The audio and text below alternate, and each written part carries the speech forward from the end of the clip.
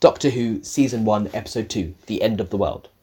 The Doctor takes Rose 5 billion years into her future to watch the final destruction of Earth by the radioactive sun. Using his psychic paper to pass as their invitation, they join a viewing platform which hosts the last ever human Cassandra, Jabe a sentient tree, and other elite aliens who have gathered to mark the occasion. The platform's heat and radiation shields are sabotaged by robot spiders, killing the alien in charge and trapping Rose in a rapidly burning room. To save her, the Doctor and Jabe race to the bowels of the platform through giant spinning fans to reach a switch that reactivates the shields. Tragically, Jabe dies in the process. Cassandra, the last human, who is little more than skin stretched across a metal frame, is revealed to be behind the sabotage and dies when she falls foul of her own plan. Once free, Rose looks at the debris of the Earth and laments that she is now the last human in existence. The Doctor explains that he is also the last of his kind, and that his planet was destroyed in the wake of a great war.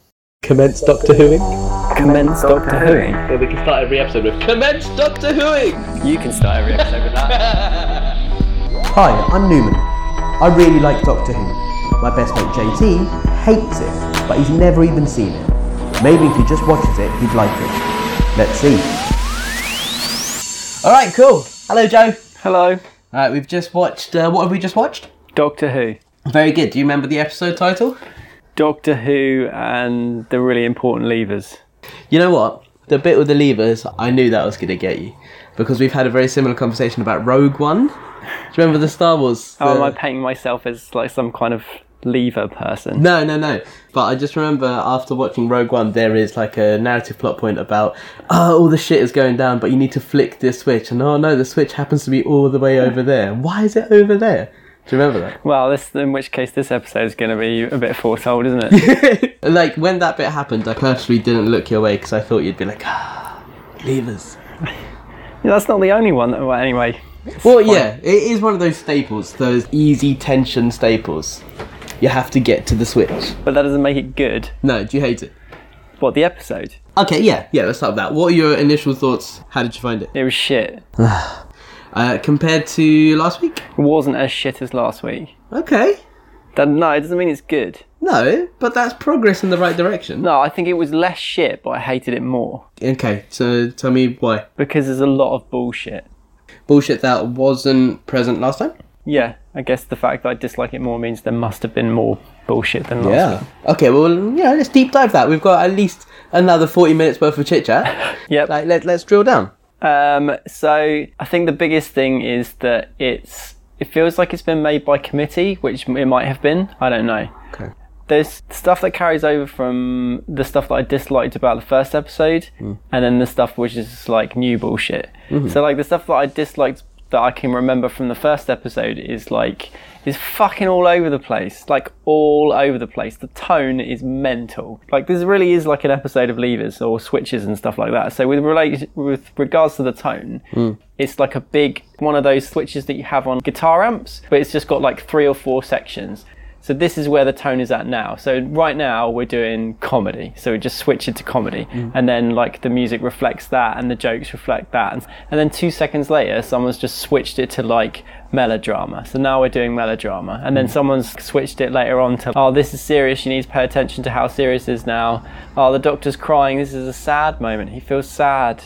You need to feel sad. And then 2 seconds later, it's just like he's cracking jokes again because we're around to the comedy one. See, everything is just like, it's cut with a knife. There's no gradient.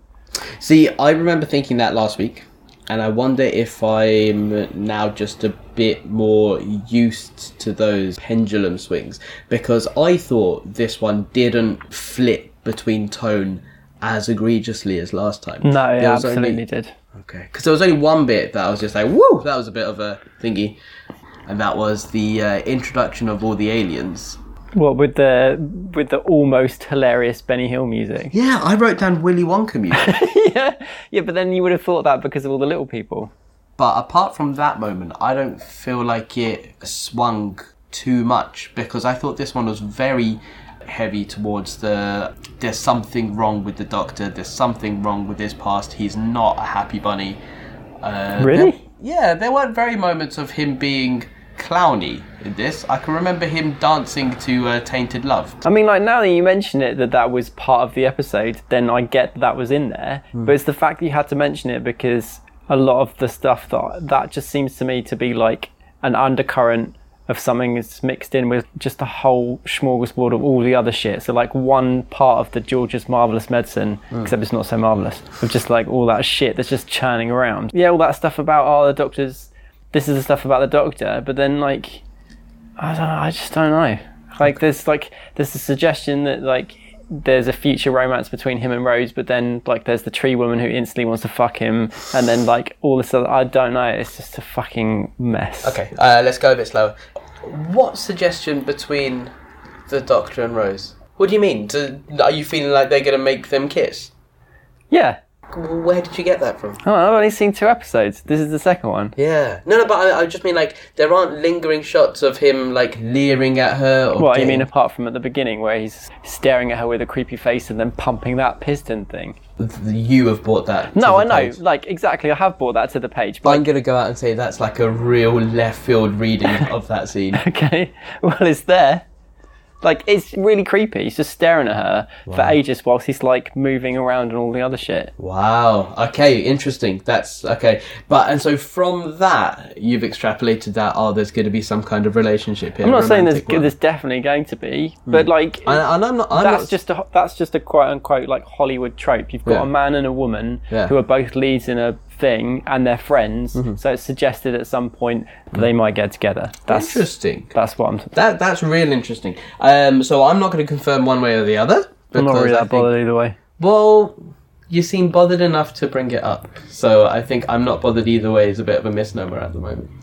No, but like within the contents of like discussing this, then yeah. But then, you know, as soon as I'm outside of not thinking about Doctor Who, which is a very good time in my life, then then I won't really care either way. So I mean, like, no, the reason why I'm kind of like lingering on this point is it's interesting hearing it as a new audience member. Okay. Because, you know, there have been people just like you watching the show, and I was that person when I was watching for the first time that I hadn't come to it with 50 years worth of like previous Doctor Who. Okay. So the people who had would have come to it as the Doctor and the Companion are very much grandfather and child mentality, because he's like ancient, and the implication that there'll be something romantic there is weird. One Doctor Who story in all the history that came before this had the Doctor and the Companion kiss, and it was like a reboot one-off type. So like from the first 2 episodes you getting like a romantic hint. I just remember thinking at this point in my watching it, I thought of it as super duper old ancient person and like a child running along. I didn't see any kind of like kissiness. But then that's because you had prior knowledge? No. But then I don't really get it, because in which case, like, if they've got like young person, like old grandfathery person, then why do they have them flirt all the time? That's so weird. They do. They absolutely do. At the end, she was just like, "You're shit, Dave. Buy me some chips." Yeah, good point. And then she smiles at him. Yeah. It's like, yeah, I get that there might be nothing that's going to happen, but if you want to use the excuse that the Doctor is quote-unquote flirty with her because he doesn't understand how emotions work, okay, well, let's argue that she hasn't processed that yet. So, like, as a character, then she's going to see that as flirt. Well, I don't know, it is, like, the characters basically flirt. Interesting, cool. So, I don't think so. Okay. What I liked, I remember thinking this when I first watched it, is you need to put some romance in. How do you make an ancient person flirt without it feeling like Edward Cullen in like Twilight? Like, why are you interested in a teenage girl? You're hundreds of years old. Yeah. And so I was just like, so they write in other ancient characters for him to have a flirtation with. So a tree who is going to be super duper old, and the Doctor can have a bit of a flirtation, whereas the Doctor and Rose, that's not what they're about. I mean, like, it's not overt. Like, maybe I am way out. Like, I'm not really. Maybe I am like not right about this, but I mean, like, that's just what I read. Sure. Like, as someone who's like a second episode in, like, to me it just seems like that the suggestion that he would get together with the tree woman was not enough of a break to basically make you think as an audience member that this was the end of whatever might, I'm not saying it was happening, but this was the end of whatever might happen between the Doctor and Rose. I mean, I know he is ancient, but he's not, unfortunately, like, he's not cast as someone who's ancient. Sure. So like, it doesn't, on screen, it doesn't, like, you don't see that. It's not like it's, you know, like an actor who's 85 and then like someone who's 7, where it's like, even just by looking at them and them not speaking, it's implied that nothing's going to happen. See, I wouldn't want to see, and this is, you know, definitely my cultural bias, but I wouldn't want to see Christopher Eccleston and Billie Piper kiss, because I think their visual, just as those two human beings, the discrepancy between their age would make me feel uncomfortable. Okay. Because Christopher Eccleston looks much older than Billie Piper, don't you think? I mean, yeah, enough, I guess. Yeah, I don't want to see that. But that's fine. So we're gonna maybe a different TV show in Hollywood. Yeah, something a bit more Woody Allen. Too soon? Never too soon. Okay. The day after was not early enough.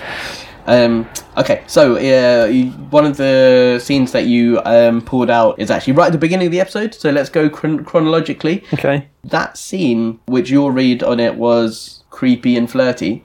Well, no, it's just his face is creepy. Like, the implication is that he's looking at her because he's excited, because he's basically taking her to a destination that she doesn't know. Yeah. And so his emotional response is just like, oh, this is really cool. She doesn't know what's happening. She doesn't know where we're going to go. It's going to be a big surprise to her. Yeah. Like, but his face is legit creepy. Okay. So with my slightly more innocent eyes, wow. Okay, thanks. I love that scene.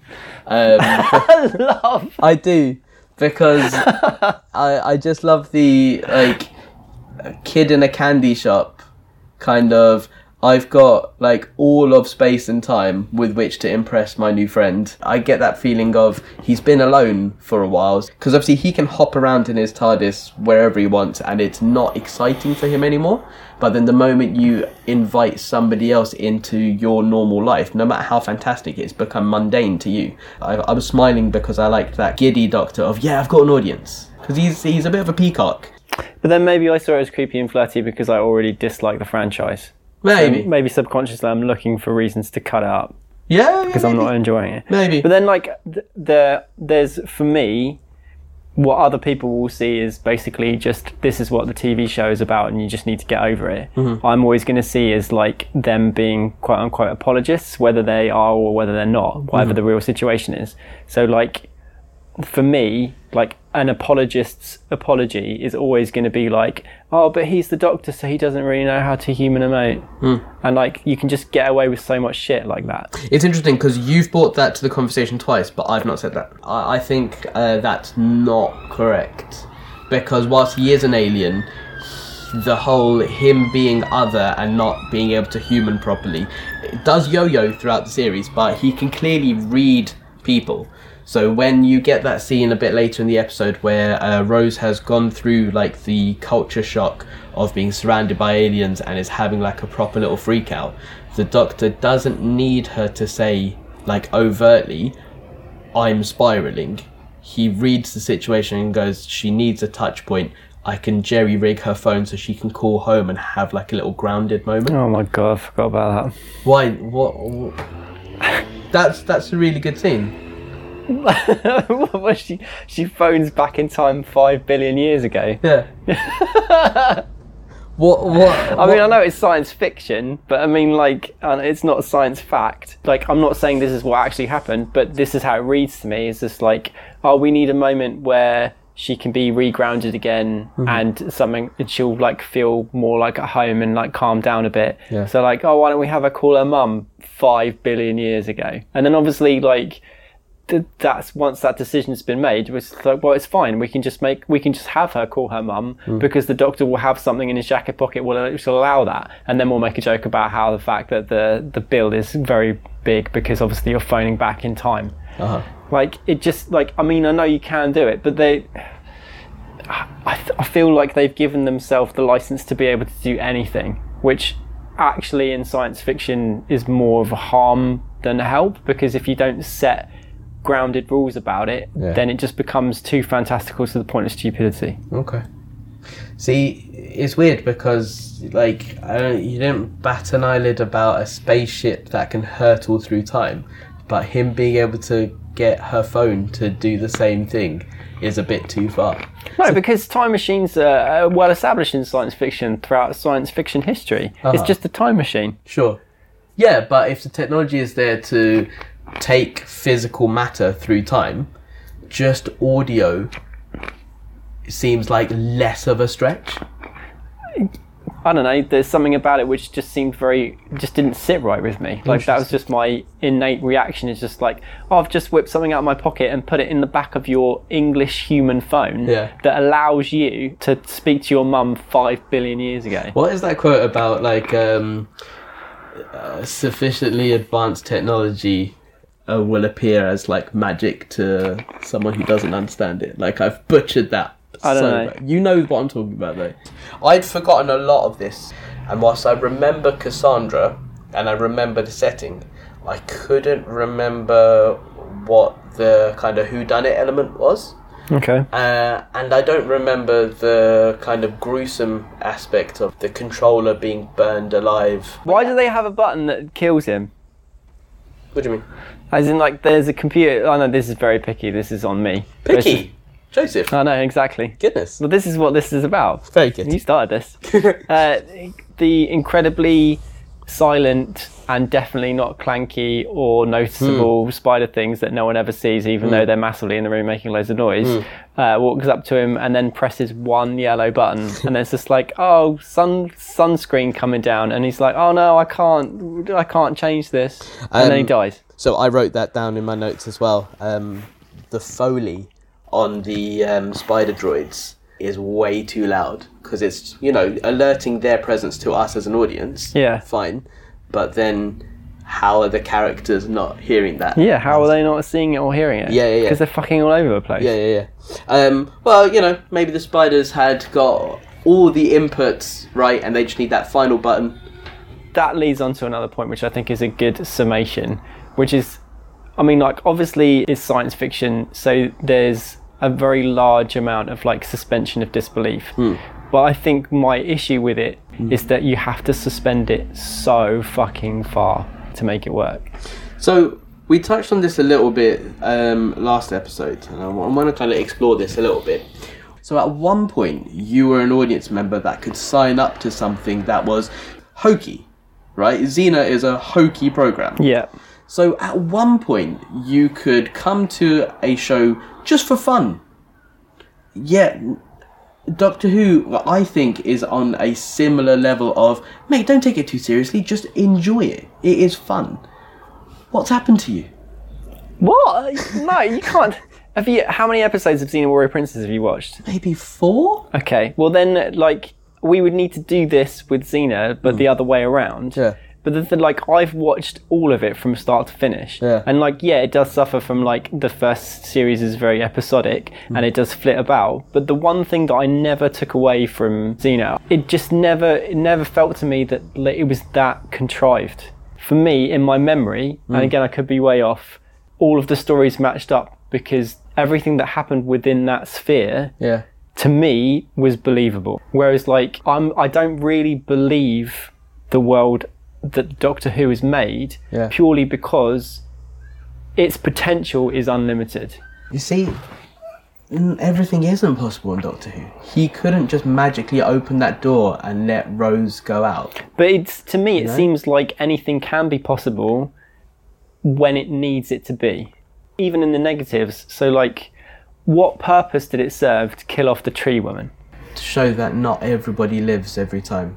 This isn't a story where everyone is safe every single time, but if you're in the wrong place, you're put in a place where you have to decide to make that sacrifice and die. He is, like, emotionally affected when the tree lady dies, But then he's like... He seemed pretty sad about it. For about 2 minutes. Yeah, but I mean, in the structure of this program, you're not going to have him spiral into despair for, like, half an episode. No, true. Like, but then I mean, like, what... from what I can remember, like he gets sad about it whilst he's in the fans, and then the only other kind of like suggestion that it's really affected him is when he goes over to the other tree people and pats them on the shoulder, and that's it. Like that's literally it. Sure. I mean, you don't have to cry a river about it, but like you know, at the end of the episode, he's laughing about chips. Well, I mean, like, the fact that he shows any kind of thing about it, I think is good. Do you know what I mean about something being contrived? Like, so it is very science fiction, and obviously this has been like 1,000 times before, like, as long as we get to X button or X lever, this will solve all the problems. Yeah. But it's the extreme manner in which it does that, like, why would you ever put that? I know this, how petty this is. I know, I can hear it. I can understand it in my brain. But like, why would you put a lever that's like has nothing to do with anything else at the end of a platform in some huge like blades? And then why have another lever that slows the blades down but doesn't stop them? That situation is perfectly designed to create a like tension and a problem to be solved, which otherwise wouldn't be easily solved. Well, the station is malfunctioning. And I think the lever slowing it down, that lever could turn them off. Okay. But if you turn off the fans, the space station that is, you know, so close to the sun, it's going to roast.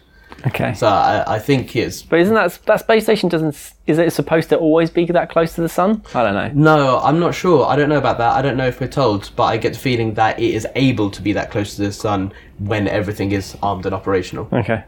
But yeah, I mean... thought about that too much. Pardon? I have thought about that too much. But like, as an audience member, you shouldn't be thinking about these kind of things to the extent that I'm thinking about them. You should just be thinking, like, this, he just needs to get through this problem and this is where the tension is, and just enjoy it. But like, I, as an individual, like me personally, I can't enjoy it because I'm too busy thinking like that. That's just the way that my brain works. Yeah. Which is why the Doctor Who thus far really jars for me, because I think about this stuff and it fucks me off. Yeah, but this is why, like, rather heavy-handedly, I was just like, you know, who hurt you? When did you become this Doctor person? Who hurt me? No, because at one point you could just have fun, and now I'm feeling like you are determined not to have fun. No, you can't pull Xena back into this if you're going to talk about having fun, because like some of the writing in Xena in the later series is fucking incredible. I will throw you out the window. That is literally what I said to you about Doctor Who last week. But then, like... No, that is what... How can you say that? And be like, at some points it's hokey, but it gets to a point... Okay, but then even in the earlier episodes, there's still enough structure where it's not this contrived. That's my opinion. Obviously, your opinion is very different. Sure. But that's you showing an understanding that a show can change and develop over time in one direction or another, right? Current Simpsons being poop doesn't negate how great old Simpsons was. So when I say that Doctor Who right now, in the first 2 episodes, may be a little bit pendulous, swinging all over the place. Okay. And it grows into something so intricate, so deep, so moving. You're just like, poo-poo, no, it smells, no, it can't. Okay, in which case, I think you are right. Like, I will say that is true. But then I can only talk about these episodes. And that's all I'm talking about. You have the benefit of having the entire arc. Yes. And then with like the Xena thing, it's exactly the same. So you have only seen a couple of episodes, and I have the benefit of having seen the whole thing. So I can look at it as a complete thing, and you can look at Doctor Who as a complete thing. Yeah. So that's the differences. So we don't meet in the middle. Yeah, that's absolutely the problem. Realistically, what is interesting to me, and I think what is pitched, and the core of like, from the episodes I've seen, the 2 episodes I've seen, is that like the real thing that you keep coming back to is the mystery about the Doctor. Like, so you want like that for as an audience member, you want to know like the bigger story about him because he's the main character, and they've only really touched on that, and I know that's the point because you have to kind of like cherry pick that and like drip feed that out, otherwise you've lost an entire season. But that's where my interest, that's if I have any interest, that's where it lies. So that element is tantalising you a little bit? Tantalising a bit much. I did put the suffix of a little bit. Okay, a little bit, fine. I'll concede to a little bit. Yeah, well, this is good. So Russell T Davies, when putting the reboot together, was influenced by Buffy, and the thing he took away from Buffy is just the tiny sprinkling of a season-long arc. And I think those little references to the Doctor having been through something and we as an audience don't know what it is yet There's also something else that is being sprinkled in, but it's so light at this point that you're not really supposed to notice it yet. Okay. But yeah. Okay, good. Because I know what the Doctor's backstory is, and I thought that they gave us that all in one go, and I'd forgotten that they do kind of strip feed it in. So when we watched last week's episode, I was just like, what? I thought, when is he going to tell us that he's the last of his species? And they mentioned that there's been a war, and he just very purposely doesn't comment on who the war's with. And I was just like, oh, okay. I have a technical question. Yeah, go ahead. So he's the last of his kind. Yes. And his planet is dead. Could he not just go back and see those people on his could he not go back to see his planet? It was kind of implied that he would never be able to see his planet ever again. The answer is yes. He can go back to his planet, presumably. Just I'm just taking the information that we're giving in that episode. I'd argue that it'd still be sad, because he can go back and have a day on his home planet, the name of which I'm not going to say because it hasn't been revealed yet. I'd argue Tardon. Have you heard that? No. Oh, okay. Interesting. That's a guess. Oh. Because it's a TARDIS, and Interesting. that was a guess. Okay. I thought maybe you knew that as a term. No, it's not a term. Is that a real term? I don't know. I can either. Please don't make that a real term. I can either. I tried to pick something that I thought was funny, so I just picked Tardon.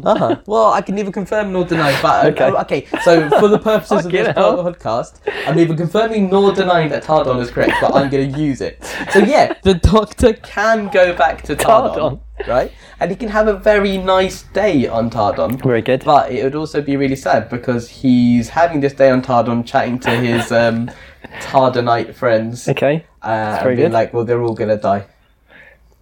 Yeah, but then... yeah, I guess.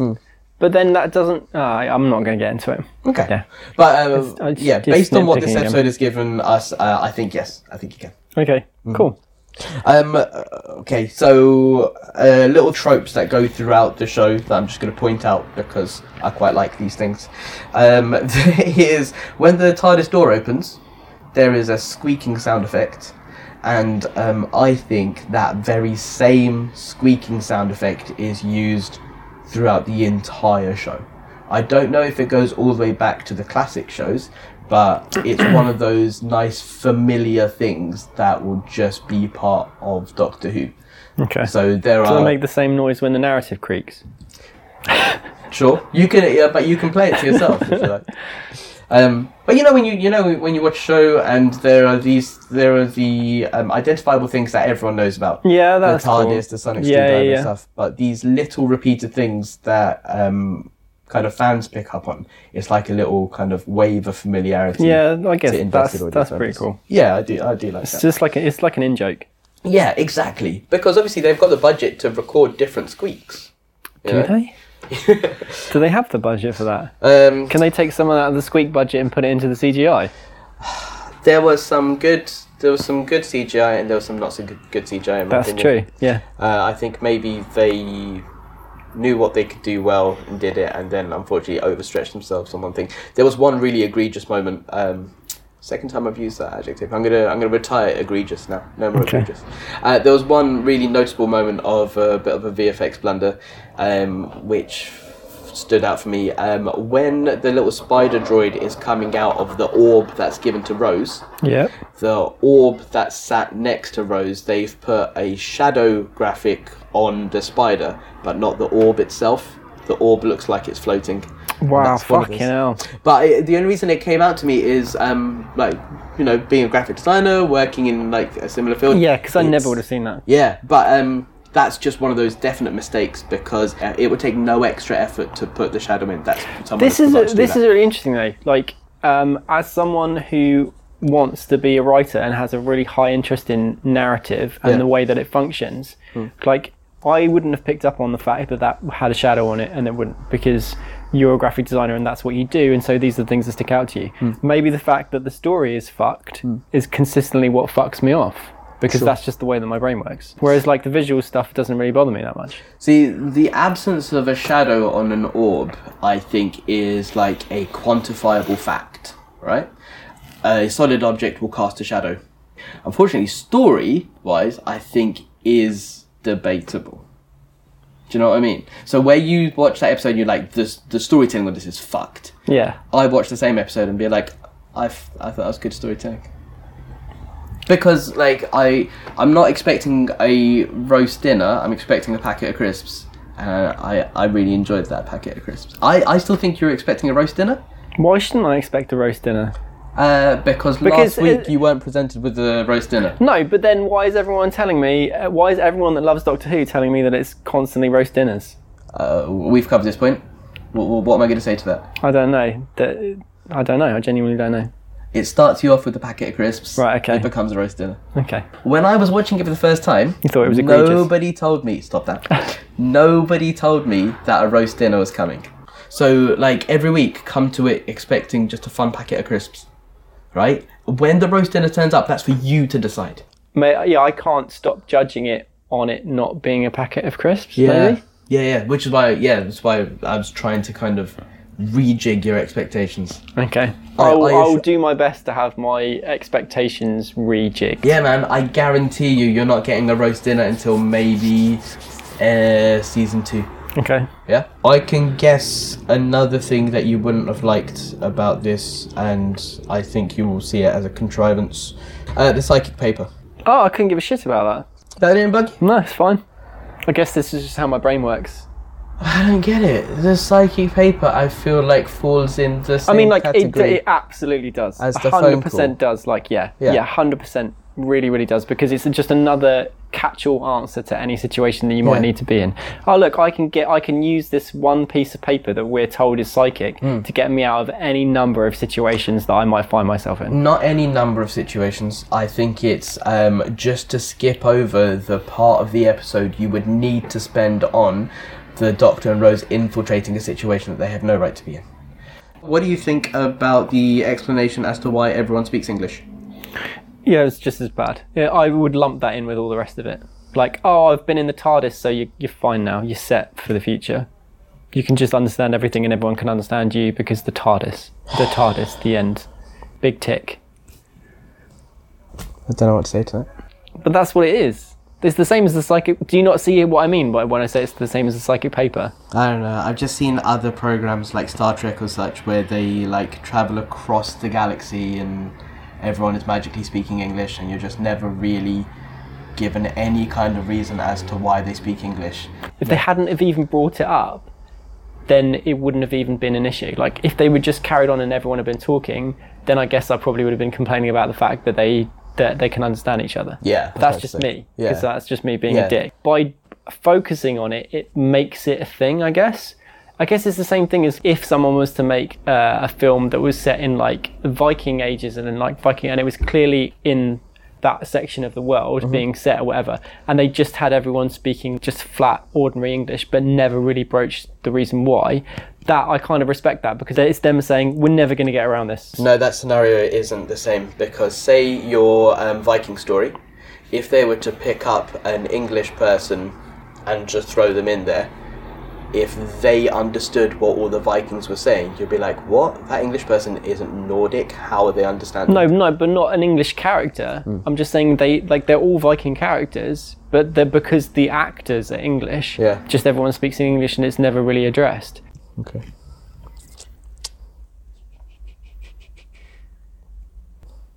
I don't know, I'm a bit crestfallen. Really? Why? I don't know. Crestfallen? Yeah. Egregiously crestfallen? Yeah. Why? What were you hoping would be the answer then? That I would be like, that's really cool? Yeah, I did. Yeah. Now, in fairness, now that you've explained it to me, it is a lot better than I gave it credit for. Uh-huh. I think you're placating me. I'm not. Like, because I didn't think about it in the way that you thought about it. Like, I thought about it in like a general term, but you were like, well, because they're not all speaking Viking. It's not all one language. Yeah. They're all speaking all their different dialects. Yeah. And so there would need to be an explanation as for why they could communicate. Yeah. So you've explained it very well. Okay, what did you think of Cassandra? What did I think of her? Yeah. Which is quite an unlikable character, isn't that the point? Yeah, definitely. The things in these first few episodes that I was most scared about you seeing, Cassandra was one of them. because it's just so silly. And I think it's such a clumsy way to be like, look, humans have a preoccupation with vanity, and what's the final stage of this? Because obviously It's just she's being talking, a big flat sheet. yeah, and she's like Okay. being like, I want to be thin, I want to be thin, I want to be thin. And I was like, I get what you're doing there. This is silly. I don't think this is real social commentary. I think it's kind of a... I just think it's kind of a... You know, like... Quote, I humour- don't think Doctor Who episode 2 is real social commentary. Uh-huh. Okay. But it's like humour through absurdism. Okay. Um, It seems like they spend an awful lot of money on a giant head in a glass jar which never gets used. Because that didn't look like CGI to me. That looked like they actually built it. do you remember what that's called? Tardan. The face of Bo. I mean, like, the creature effects throughout it, I think everyone looked pretty good. The tree woman, the prosthesis on her looked real good. Yeah, she looked really good. Uh-huh. The other ones maybe didn't. Do you think? The blue thing that was on the Roomba. I hate that. Yeah, because it's really bad. It's a really, really bad monster making. And then the other ones are basically just like, they're just like shadows or whatever, like shit ring wraiths. Yeah. And then you've got the tree ones were good. The shit ring wraiths were called the adherents of the repeated meme. As in MEME. And- As in memes. Well, exactly. Well, there weren't memes in Just an idea. 2005, were there? I don't know. Does meme, is that a word? It is now. Yeah, but do we call modern day memes a meme because the word meme means a repeated idea? Yeah, I presume so. See, it's the harkening back to Doctor Who's original remit of being an educational program. Oh yeah, that's exactly what you can describe it as. Educational. 2 and 3. Yeah, you're right. They it does look like they've spent a lot of money on the face of Bo. Whether or not that is money that's been thrown away, I guess we'll just have to wait and see. Well, there we go. What? Face of Bow comes back later in the roast dinner. Who says? Like, I know you're taking that from what I've said, but I also stand by, I think that the face of Bo didn't look any better than some of the other things that were there. Also, I'll come back. That's fine. I physically can't look at the blue alien. I think his head looks way too phallic. And you see it though? No, I just see him. It's not offensive. I just see a monster that looks a load of shit. Like, I'm not saying like the design of it is The bad. design of his head looks exactly like... It wasn't the design of it that was bad to me, because Yeah. it was the design I thought was supposed to make it look uncomfortable to look at. Uh-huh. What I meant is the execution looked shit. It just looked like someone inside a really shit rubber suit Sure. on a Roomba. Yeah. Do you remember what the... can't remember what she called it. Like, classic music... Oh, that can get fucked. That can't have been cheap. There were 2 classic pieces of music that are presented at the end of the world by Cassandra, played from what she is calling an iPod, but is actually a jukebox. Yeah. So, do you remember the first piece of music? No. It was Tainted Love by... My goodness, who sings that? I know I should know, but Yeah. I can't. I don't know who was by. You know when really. you just can't think of it, because I can only think of Marilyn Manson re-recording it. I know who Toxic's by though. Oh yeah, which was the second classic piece of music by... Britney Spears. There you go, very good. I like it. It was one of those, again, it was just dumb, because it's introduced as if it's going to be like this, you know, something somber for the end of the world, and it's bum bum bada bada bum. Oh, I thought you meant. I was going to say It was like, just, oh, it was a is- cheap giggle for Is me. Toxic not weighty enough for you? Does Toxic not have enough gravitas for you? I don't think so. I think do Brittany you know would what? tell you that it does. Do you know what? As I was describing that, I actively veered away from the word gravitas because I use gravitas so often. Okay, but it's about the sun and the earth. Gravitas. Oh, right, gravity. okay. I thought you meant toxic. And I was just going through the lyrics in my head. I was like, is he? No. I thought it was a cheap laugh. It made me laugh. That's funny. I think it's interesting mirror to human nature that we're shown the plumber character and how she is subservient to Rose, mirroring how like olden times maids and such couldn't speak to people without being addressed first and such. Oh, well, so like galactic society has come full circle. Yeah, or that no matter how much human beings travel forward in technological advancements, Oh, they're travelling backwards in terms of social graces. Uh-huh. Wow. I really haven't picked apart Doctor Who enough to see all these hidden gems. I don't think they're hidden. I think they're right there to hit you in the face. Yeah. I stand corrected Uh-huh. by that giant ruby that's repeatedly hitting me across the face. This episode singles out Rose's musical theme when she's talking to her mum and when they're talking at the end. Oh my God. Could you pick it out of the lineup? Did you hear it at all? No, not at all. No? No. Much like composers like John Williams and Hans Zimmer, the use of the leitmotif, a musical cue specifically for a character. Rose has one. I think I notice it because I know it's hers, but I think maybe if we make it to the end of the show, you'll be able to pick apart and be like, oh, that's Rose's theme. Okay. The Doctor also has one, but it's 2 episodes in. Is it not in the credits? No. The Doctor Who theme is kept specifically for the title sequence. I don't think you ever hear it as incidental music. Okay. Which I think is good, right? It would suddenly draw attention to the music in the wrong way, in my opinion. Hello, it's Newman from the year 2020. We recorded this podcast in 2019. What I just said about the Doctor Who main theme was correct then, but is no longer accurate. I know, so don't come for me. Anyway, back to the show. When Rose calls Jackie, she puts the phone down without saying bye. I hate that. It happens in American TV a lot. I never would have picked up on that ever. Look out for it when you're watching programmes, especially American ones. They will just end the conversation and put the phone down. If you did that in real life, I would call that person back and be like, sorry, did you get disconnected? But then is the not saying bye thing just a staple of the fact that you're wasting TV time for being like, not. I'm so sorry. Okay, bye. No. No, you put the phone down. No, you. And nobody's asking for a protracted goodbye, but bye takes no screen time, whereas infiltrating a military base would. Okay. Would you be able to say that the bit where Rose is trapped inside the room, there was unnecessary amount of bullshit just to raise the tension stakes? Yeah, most definitely. The computer repeating on a loop as to sun filter descending, sun filter ascending. I thought that was too heavy-handed. Yeah. Also, for me, that's peak Doctor Who bullshit. I thought even the same situation handled differently could be just as tense. The sun filter coming down and kind of scorching the top of the room as it comes down had me thinking, that's not how that would work. Surely the room would just heat up like crazy. It doesn't matter if it's just the top of the room getting exposed to it. But then we are shown that the fans are still working, so actually the damage might just be like the actual light hitting the wall as opposed to the temperature rising. Because, Rose isn't sweating, she's not getting hotter, the room just seems to be freaking out.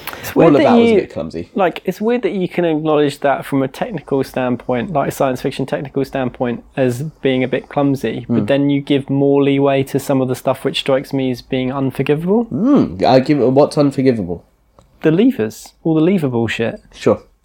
So, but I didn't rage quit the episode because of the sun filter thing. Oh, okay. So, like, I can look at it and be like, oh, this is like one of those tropes. That's okay. This is just how they're telling the story. And the lever thing, again, just like in Rogue One, the lever being like 200 meters across. Say I was being held hostage in my family home and I'm in the bedroom. The breakers to the power are by the front door. I would need to go from my bedroom to the front door to hit those breakers. Okay. Like you said before, like they have that in so many films, like across the history of film, like that happens so much, just like, oh, we just need to hit this button, or we just need to pull this switch, or we just need to turn these dials or whatever. But there's something about the way that Rogue One actually did it that really fucks me off. I can't remember why. Okay. Favourite part of the episode? Because naturally the next question is the worst part of the episode where you can really let loose. But I want you to at least try a favourite part. The favourite part of the episode was the bit where she was standing there and he was like, oh, it's the end of the earth. And it was really downplayed and it was very subtle. Nice. Worst part of the episode? Worst part of the episode is external glass repaired. That's fucking dog shit. Yeah. Get fucked, Doctor Who. Yeah, I'll give you that one. Yeah. I'll give you that one. Next week, do you think we're going in the future or in the past? I genuinely don't know. Maybe because they've gone 5 million years or billion years into the future, the natural thing would then be to go into the past somewhere. I'm just going to throw this at the end of most episodes. It's basically you throwing a dart at a dartboard you can't see. Okay. Cool. All right. Throwing a dart and trying to hit Tardon. All right. So it's goodbye from you and goodbye from Joe. Bye. Bye. Follow us at CommenceWhoing on Twitter or send an email to commencedoctorwhoing@gmail.com to get in touch. Neither of those include a hyphen. Big thanks to Tom Newsom for all of his help. See you next week.